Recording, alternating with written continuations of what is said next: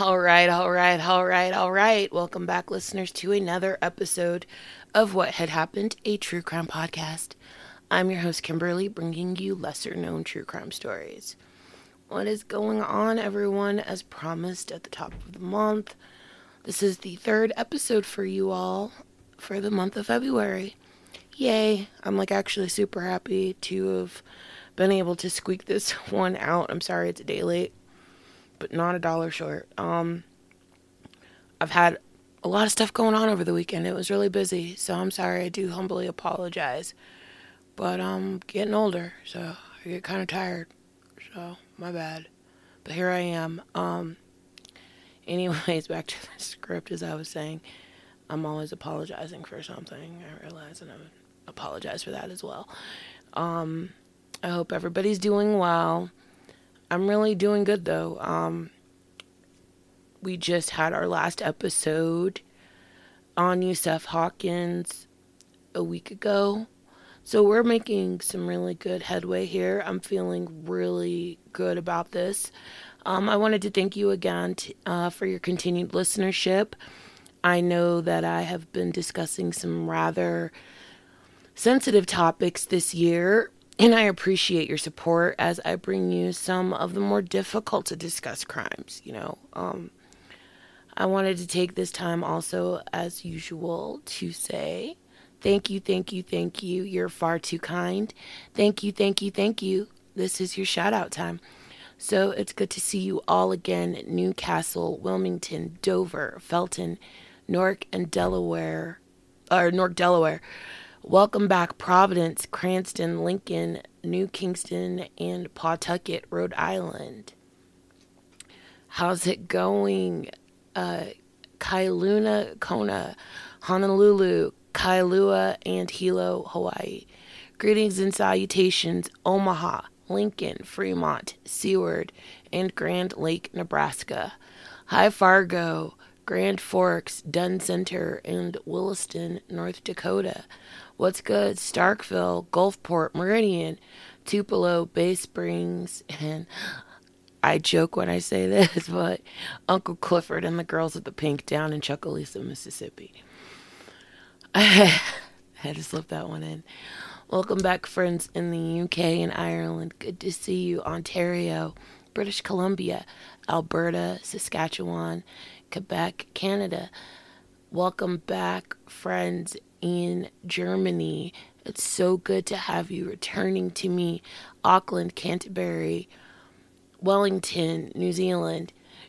Good day, Queensland, Victoria, New South Wales, Tasmania, Western and Southern Australia. Thank you for the likes, shares, and subscribes. Don't forget to join the What Had Happened Facebook group and all of the other social accounts, as well as feel free to drop me an email if you have a case you would be interested in hearing me cover.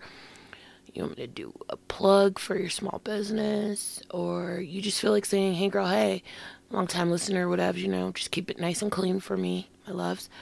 All of those links, as well as my references, can be found in the description box below per the usual. Last episode was yet another super difficult case to cover. Discussing the 1989 racially motivated hate crime which took the life of 16-year-old Yusef Hawkins in New York.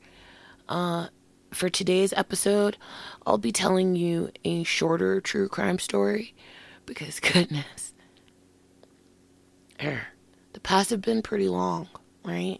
It's over an hour, right? My voice is a little tired. So I'm going to preface that the lion's share of the information is going to be coming from the ID series, Dead Silent. It be season 4, episode 4, The Red River. The original air date is November 17th, 2020. That can be found on ID or Discovery Plus. So today, let's discuss what had happened to Allison Hines Walker. Allison was born August 10th, 1991 to Kenneth and Regina Hines in Tennessee. One of 2 daughters, Allison was described as kind, loving, and helpful, always happy and smiling. Allison had a big heart and was giving to others. Growing up, the girls, along with their cousin, were homeschooled by their grandmother. As the daughter of a pastor, Allison was deeply rooted in the church and was more conservative. Like her father was like super strict and absolutely forbade, any boys, insisting that his daughters keep their heads in the books and keep to their studies, keep focused. There's time for all of that. Let me try to adjust the mic a little. Never mind, I'm not even going to touch it. It's going to make a noise. So, anyways, excuse me. As she got older, Allison aspired to attend cosmetology school and become a professional hairdresser, as her passion was in braiding hair. Like, her cousin and her sister said that she was amazing at it. Her family was extremely close-knit, and her family and extended family, thoroughly enjoyed spending each and like almost every holiday gathering together. They would, like, every holiday they would get together, have cookouts, or like Sunday meal style type, like formal holiday meals. Everybody would gather playing games, catching up, and having a wonderful time and a home cooked meal, and it sounds amazing. At one of these family get togethers in 2012, Allison was reintroduced to Christopher Walker, a man she'd met as a girl, and so in this ID episode, it's unclear which one of her family members or a friend of the family, something like that, was engaged to Chris's uncle. And so I didn't mention this because it doesn't really matter. So Allison is African American and Chris is white. So he and his siblings were at this family function with their uncle, who at the time, I guess he would kind of bring them around and stuff like that, So while Allison, and a few of the ladies are sitting around talking, Chris is sitting over there looking like a snack, and one of the ladies points out, "Oh yeah, well, my mom is engaged to their uncle. You remember them? You met him when we were kids." And so she's like, "No, yeah, I really don't really remember, but okay." So he and his family lived and worked in their pig farm in Adairville, and so I guess some of the family members didn't really like the Walker family because they had, everybody's got their own story, right? And some families are more clean cut and wholesome, and others are a little bit more rambunctious or rough and tumble, or maybe there's just a scapegoat, a black sheep in the family. Well, so I guess the younger brother, George, had a couple of little run-ins with the law here and there, but he was a younger guy. He was still a teenager at the time. And they also had a sister, and they didn't say anything really about her, but, they were kind of like, they stood out like a sore thumb because they were different from the family in regards of, like, the family was really close-knit and, reserved. So he reintroduces himself to her, and the two exchange phone numbers, and they part ways. And shortly thereafter, the two began dating. And initially, the courtship was super sweet, and, she was over the moon. He would take her on picnics, he would take her to dinner or movies and buy her flowers. It was a really sweet courtship. And as soon as the two started dating, it didn't take long because within a few months, the lovebirds quickly wed. Now, people will say that that's fast, but she was raised in a conservative family with a pastor for a father, and they live in Kentucky or Tennessee, wherever her family was living at. I'm going to tell you one thing's for certain, two things for sure. Shacking up is not acceptable. So if you're going to date, you're dating with purpose. And the purpose, the intention is, to find your partner, your spouse, get married, and start a family and live a Christian lifestyle. That's how that doctrine works, especially in that area. And so it's not like it doesn't surprise me that the two of them got married, within a few months. It didn't say how long it took, but it wasn't too long. Now, as soon as the two said I do, Chris moved his bride into their home on the farm. And while that's like super exciting and stuff like this, here's what I found was interesting. It wasn't until after the two wed that, at least per ID's telling of this, and I couldn't find any documents or, any articles to tell me about this, because it's, nobody's business or whatever, but it doesn't really tell to the story. But I don't believe that she had been to the property in Adairville prior to them getting married, because it seemed as though she was kind of surprised that the pig farm was kind of like in close proximity, closer proximity to the home than she would have liked, and like basically like the whole vibe, like everything is way different out there in the country and the farms and stuff like that than it is when you come from, living in the burbs or wherever, period. Even like normal country living is different from living in a farm or on a farm in a secluded area. So that's what she was contending with. Anywho, while it was exciting, she was also stunned when she learned that her brother-in-law George was also going to be living with them.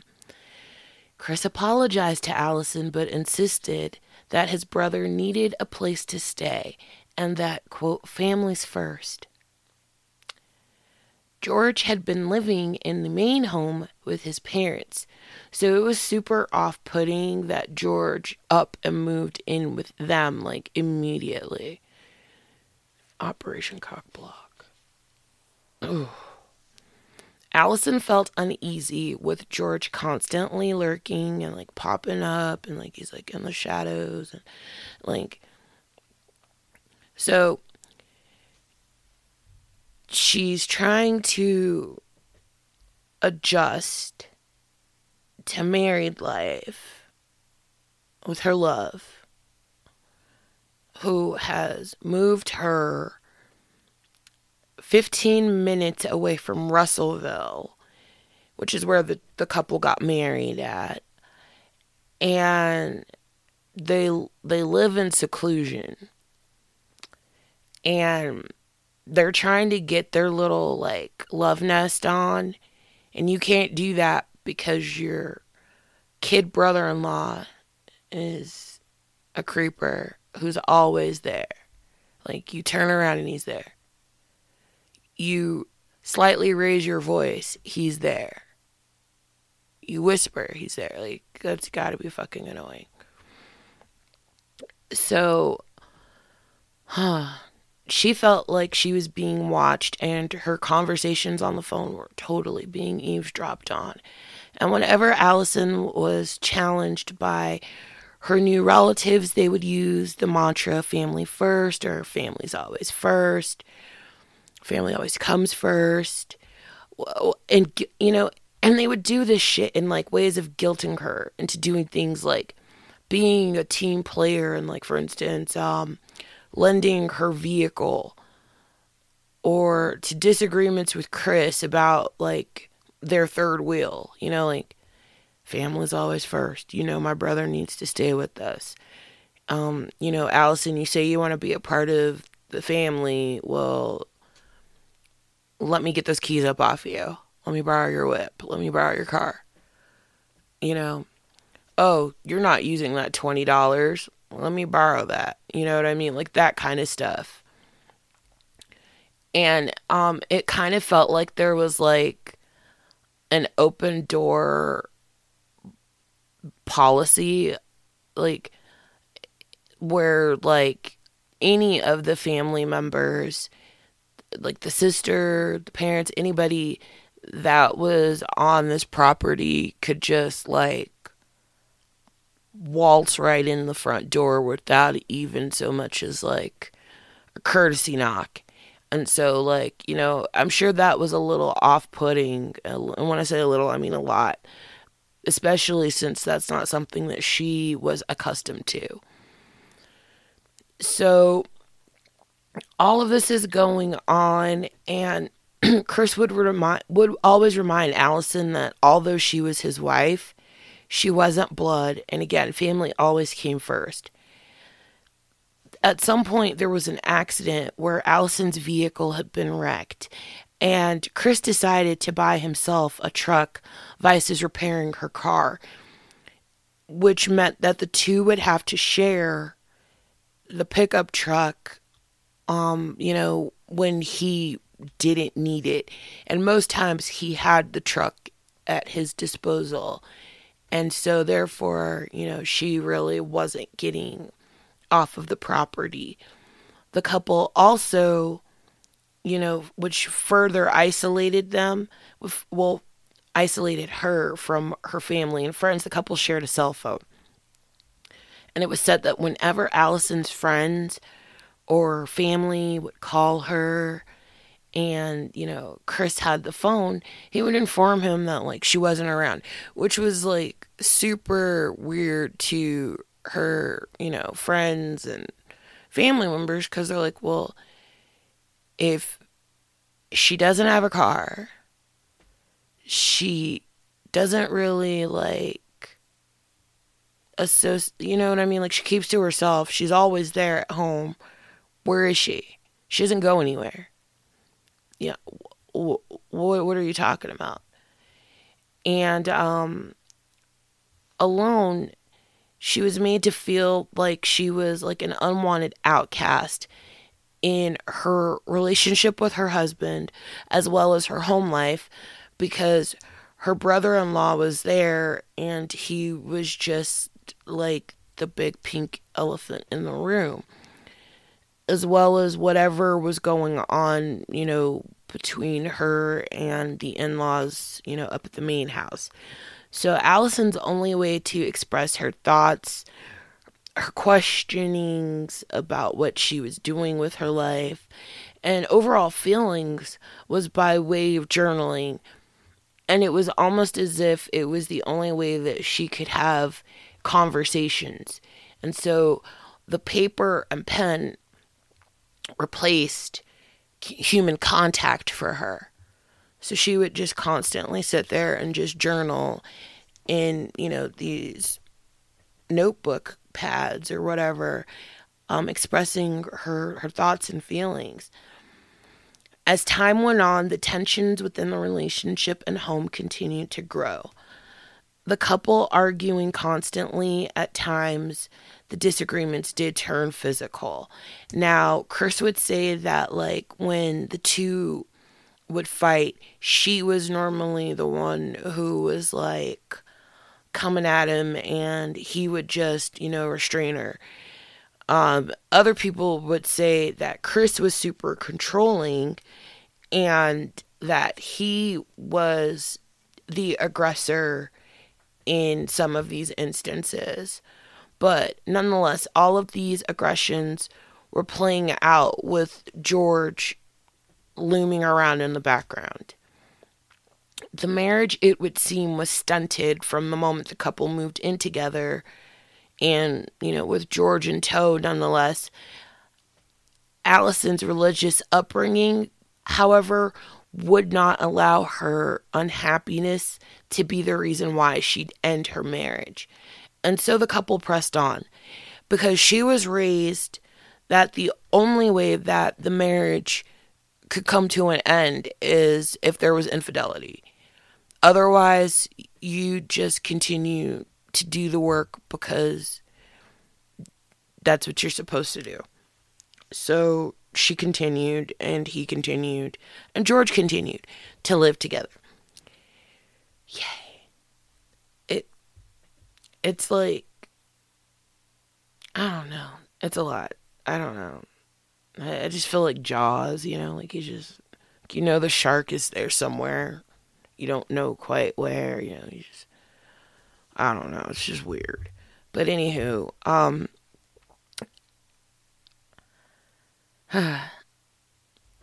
December 21st, 2015, like the day began like any other. Now, it's unclear if this was AM or PM. I don't know if the gentlemen were working nights over there on the farm, like slaughtering, or I don't know how this works. Not a pig farmer, don't come at me. Or if they worked in the morning. But I feel like it was like 5 a.m. I feel like that's what I heard Chris say. So at 5 a.m., Chris was up and he was ready to leave for work on the farm with George. Chris leaned over Allison as she lay in bed and kissed her. He told her he loved her before going to work. Now, Chris and George left the home together and headed for work in the truck because, the property is big enough that, you do need to, drive over there. It would take a minute to get over there. It's a nice little walk, I guess.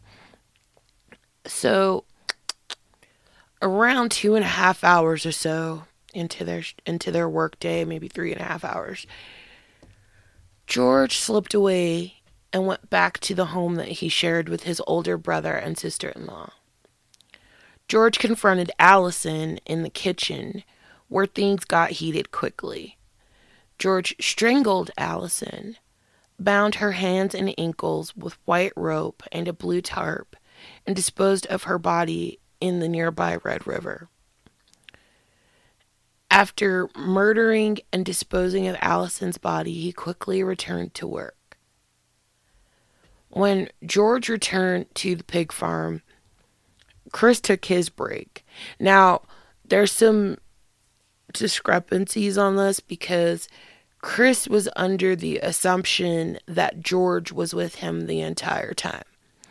Now, I'm under the assumption that if you're doing your job and your job does not require you to have your brother right next to you, right in front of you, or in your immediate area while you're doing whatever you're doing, and he should be doing whatever he's doing, and if your paths don't cross, whatever, it's not suspicious to me that he didn't notice that his brother had gotten away. That's just me. I'm willing to let this one slide. So, Chris takes his break. The home was eerily silent when he got there. Allison would most likely have had his lunch ready for him when he returned home on his break, and would absolutely have been somewhere around the home if, she hadn't done that. When Chris couldn't find Allison, he began contacting all of her family members. As all of Allison's friends and family members confirmed that they hadn't seen or heard from Allison, everyone became nervous. After going back and forth, checking in with Chris, hoping Allison had returned, they began to insist that Chris report her missing. And he was totally, apprehensive about doing so initially. So when when he finally does, finally, it's still the 21st, but when he finally does, it's late in the evening. And when police arrive, they, end up taking Chris down, and asking him some questions. And while hesitant to answer their probing questions about, the couple's relationship, he was found to be cooperative. And, he did answer the harder questions, even though, he may have framed it in a way that made him look a little less aggressive or controlling or whatever. Nonetheless, everybody wants to paint the picture to make themselves shine a little bit brighter, even if they're doing funky shit, right? So, back at the Walker residence, and this is a little bit leery. I found some news articles as well, but the timeline isn't quite consistent with. It doesn't have any consistency or any real time points stamped. So I'm just really trying here. So now George had been filmed on body cam, and initially they said that he just seemed really aloof and fidgety. He didn't have any knowledge of where Allison was. Okay. The following day, when police returned to the Walker home on the 22nd to search more, they said that George was like hanging around the area, and this is like moving into the 23rd, I believe. Again, this timeline is really weird to me, but they're saying that around, like, we'll say it's late on the 22nd, early 23rd, George was said to have been hanging around the area. So George asked detectives if they'd searched down by the river. And when they asked him why that might be a place to look for Allison, finding it a squirrely question, George replied he'd, quote, picked it up from the wind. It was in the wee hours on December 23rd when neighbor and non-relative Jay Walker, so he lived on I think it was like not necessarily like an adjoining property, but he was close by. He was going home and he saw like all of the hullabaloo and hustle and bustle going on, and he offered his assistance. So as Jay shone his spotlight, George pointed out the location of Allison's body in the Red River. George told police that he had sex with Allison in the kitchen before murdering her and throwing her body in the river. When questioned as to why he murdered Allison, his only answer was, quote, it was a wrong belief. Like she had a wrong belief. George was then arrested and charged with murder and tampering of physical evidence. When police continued searching the home, they located white rope that matched the rope that bound Allison's wrists and ankles, as well as a crudely scribbled message in Allison's journal implying that she'd run off. And in the ID telling of this, it's said that Chris, quote unquote, found this in her journal and presented it to the police while they were on the property. From the news article that I read, it said that it was a part of what was, taken from the home. So I don't know, but I'm giving you both versions of that. Now, it was crudely scribbled, and they were like, does this really make sense to you? Why would she write this? And they're telling this message was given to the police before her body was found. And it's kind of mentioned as an afterthought, as in like it was a part of the things that were removed from the home or found in the home, during the search or whatever in the news article. So there's that. You can only go so far with creative license, and I don't know what's what. But nonetheless, although George was in custody and being charged with Allison's murder initially, police did continue to interrogate Chris as well, thinking that Chris may have known more than he was telling police because George had implicated him. George had told police that he had confessed to Chris what had happened to Allison before Chris had even reported her missing, which could line up. However, they had no way of proving it, and he vehemently denied it. So, although they had their suspicions, they could find no ties between the brothers and the murder of Allison. So, police proceeded with the charges brought against George. In January 2018, 22-year-old George Walker went to trial for the December 2015 murder of his sister-in-law and tampering with evidence. Jurors listened to several experts who presented various forms of forensic evidence. It was found that Allison's cause of death was asphyxiation by strangulation. They said that they could not rule out that drowning wasn't a possible factor, but because she had been strangled and was like unconscious, there's science behind it as to whether or not she could have actually drowned. But it hadn't been ruled out.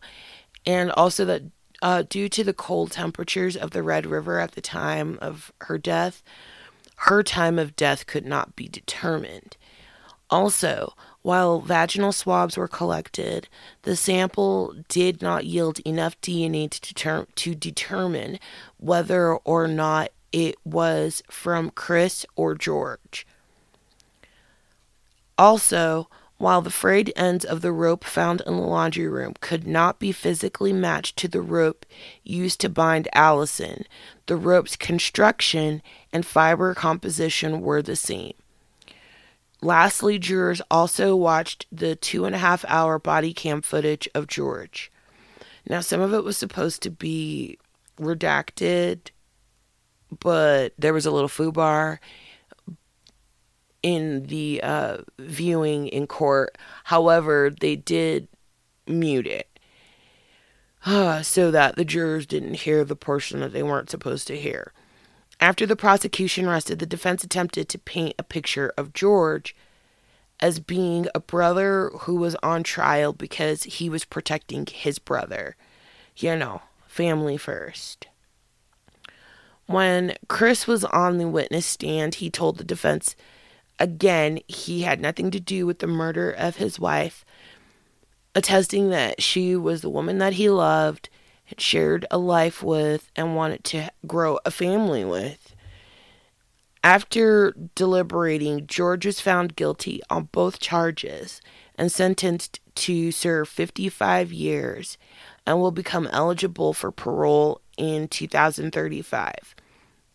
He'd later on appeal his sentence on the grounds that the jury was shown a portion of the video of George that was not to be viewed, although the portion had been muted over, and eventually the sentence was would still be upheld. The following year, in 2019, Chris would find himself in trouble, but not for anything involving Allison's murder.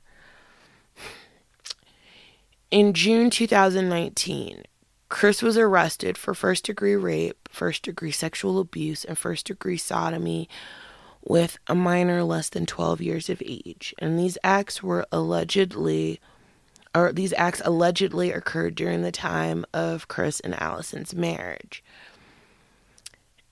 As of the summer of 2020, he was out on bond and awaiting trial.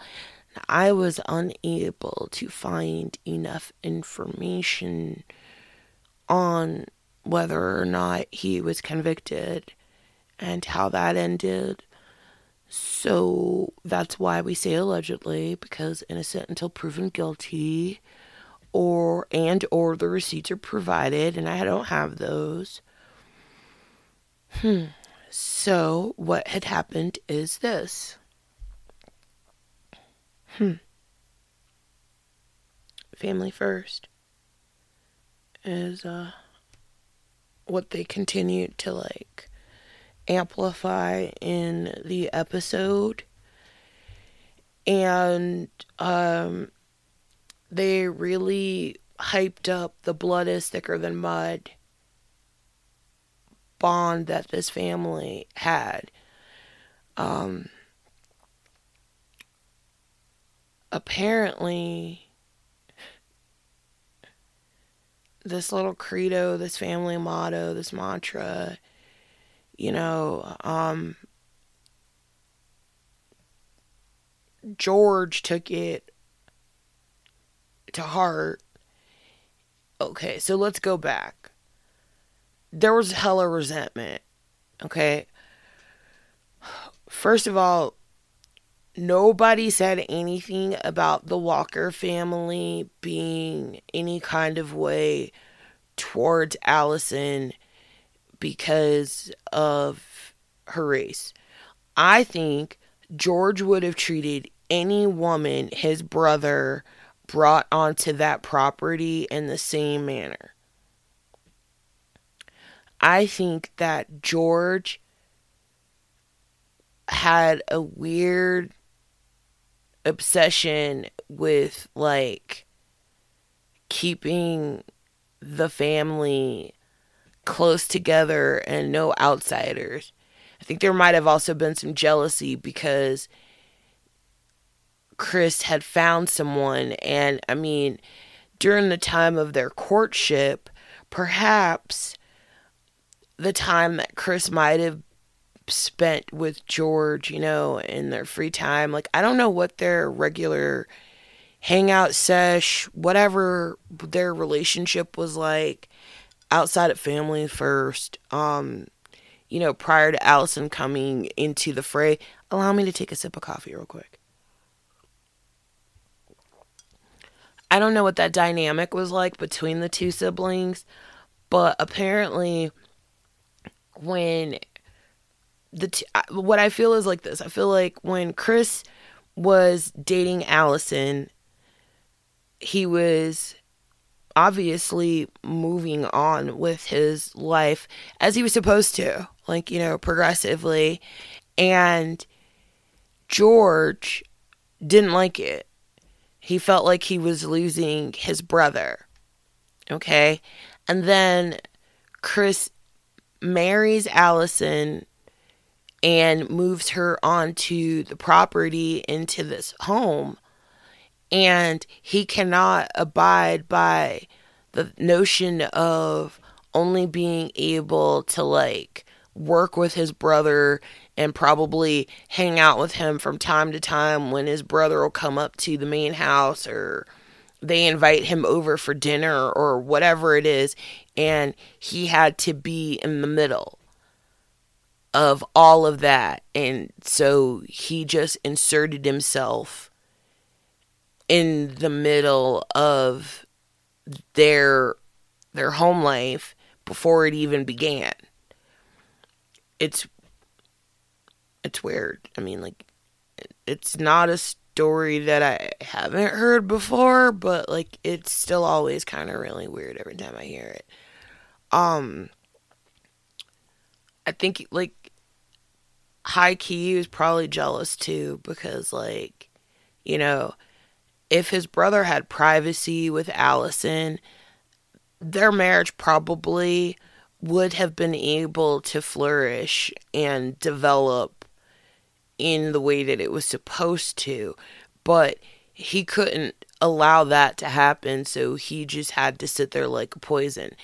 And he would remind her at any given turn that he didn't appreciate any of the things that she was doing in the home, thinking that she was the op, thinking that she was the enemy. Like, you can't come in here thinking that you're going to change shit around, or you can't come up in here thinking that you're going to get my brother to start acting a certain way, or that you're going to get my brother to kick me out because family first.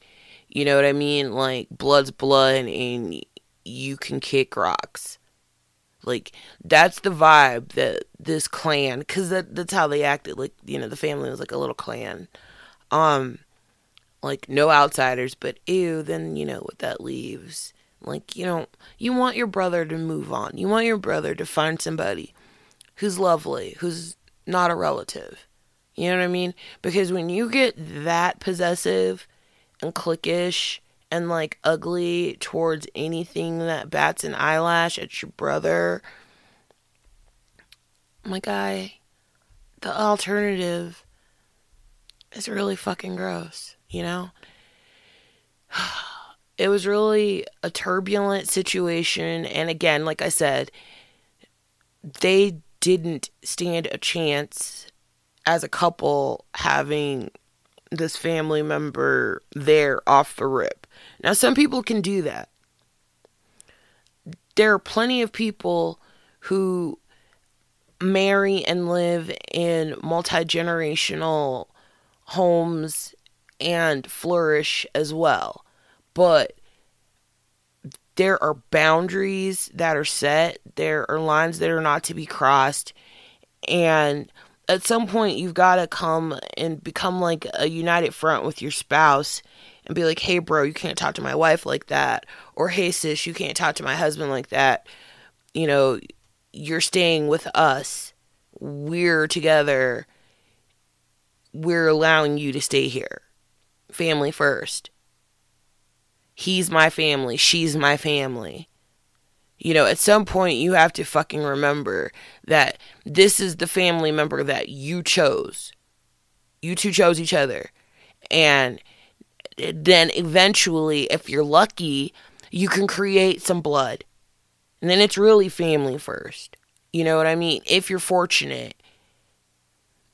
But that doesn't, but you should still have that same kind of love and ties that bind, you know. So, like, allowing his little brother to be disrespectful towards his wife was not cool on his part. Allowing his little brother to insert himself in their married people business was not the move to make. Like, there's so many layers of horrible in this. You know, allowing your brother to bum rush his way into moving into your home. He's always there. He's creeping your wife out. You don't listen to her. You keep telling her to chill the fuck up, chill the fuck out, shut the fuck up, and sit down and chill. You isolate her. This is where the abuse comes in. You isolate her. You share a cell phone, which, I mean, like, I can understand if many moons ago I too had to do something like that for a little bit, but it wasn't for long. I understand you do what you got to do. But when her friends and family call and you're screening the phone calls and you're telling people that she's not around and she's sitting like right next to you, and you won't allow her to use the vehicle. You don't, she is becoming more inward. She doesn't want to do anything, even when people do invite her out. You know, it's a mental abuse situation. She had been going stir crazy out there. On top of, you know, all of the psychological shit that was going on with her brother-in-law and in-laws potentially, and the situation with her husband as well. So it was a lot going on. This was just not a good place to be. Her friends and family were concerned for her, you know, being out there in the middle of nowhere. And again, like, this was all weird, unwarranted, unjustifiable. And he was so damn young. Like, he was like 20 years old when he committed the offense. And it was like, he never said anything outside of she had the wrong beliefs, and would never elaborate on that and give an explanation as to what that meant. And I mean, far be it for any of us to like try to get into this man's head, but it leads me to wonder if the wrong beliefs were the fact that she was saying, I'm his wife and we're supposed to live together and we're not supposed to be living like this and you're not supposed to be acting the way you're acting. You know, like I should be chosen in this situation by your brother. And to him, that was the wrong beliefs because family's always first. And he never saw her as family. He always saw her as an outsider. Um, which means she, like I said before, she and or whomever else theoretically never would have stood a chance, you know, of breaking down those walls. Um, I don't think you could. I don't think you could be kind enough to to break down the walls on that. It feels almost like it was like hazing slash stalking. Like, how far can I push her? On top of like, let me see what she's up to. Because I feel like he didn't think she was ever good enough for his brother. And so she had to be up to something. And so he was like sneaking around trying to see if he could catch her being deceptive in some way so he could say, see, I told you so. And he never could.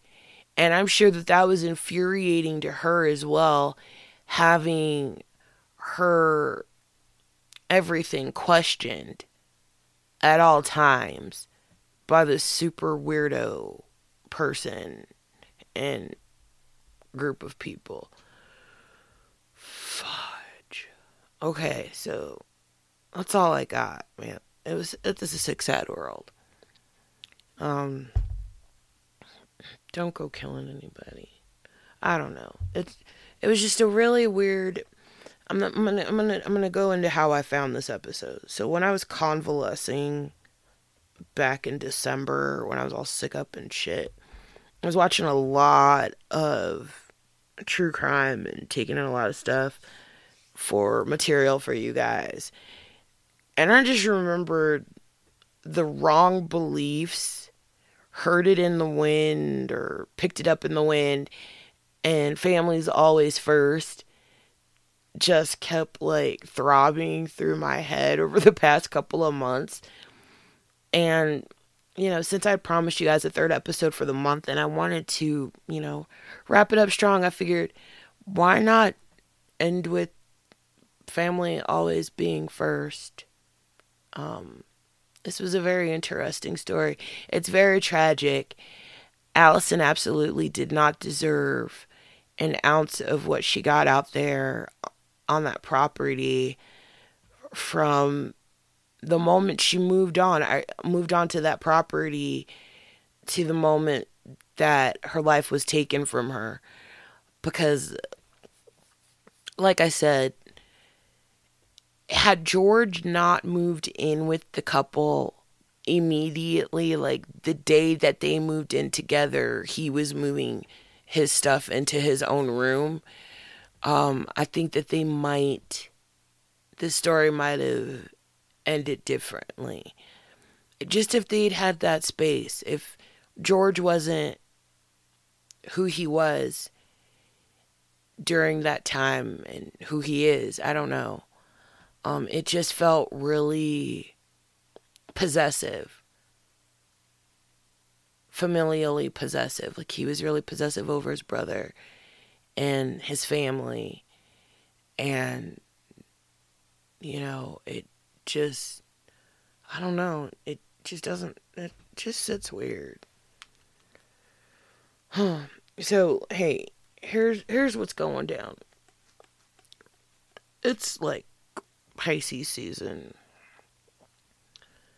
And I was wondering, well, I'm not wondering, I'm telling you guys that since I dropped these 3 episodes for you guys this month, what I'm planning on doing is returning with the first episode for March around the 10th.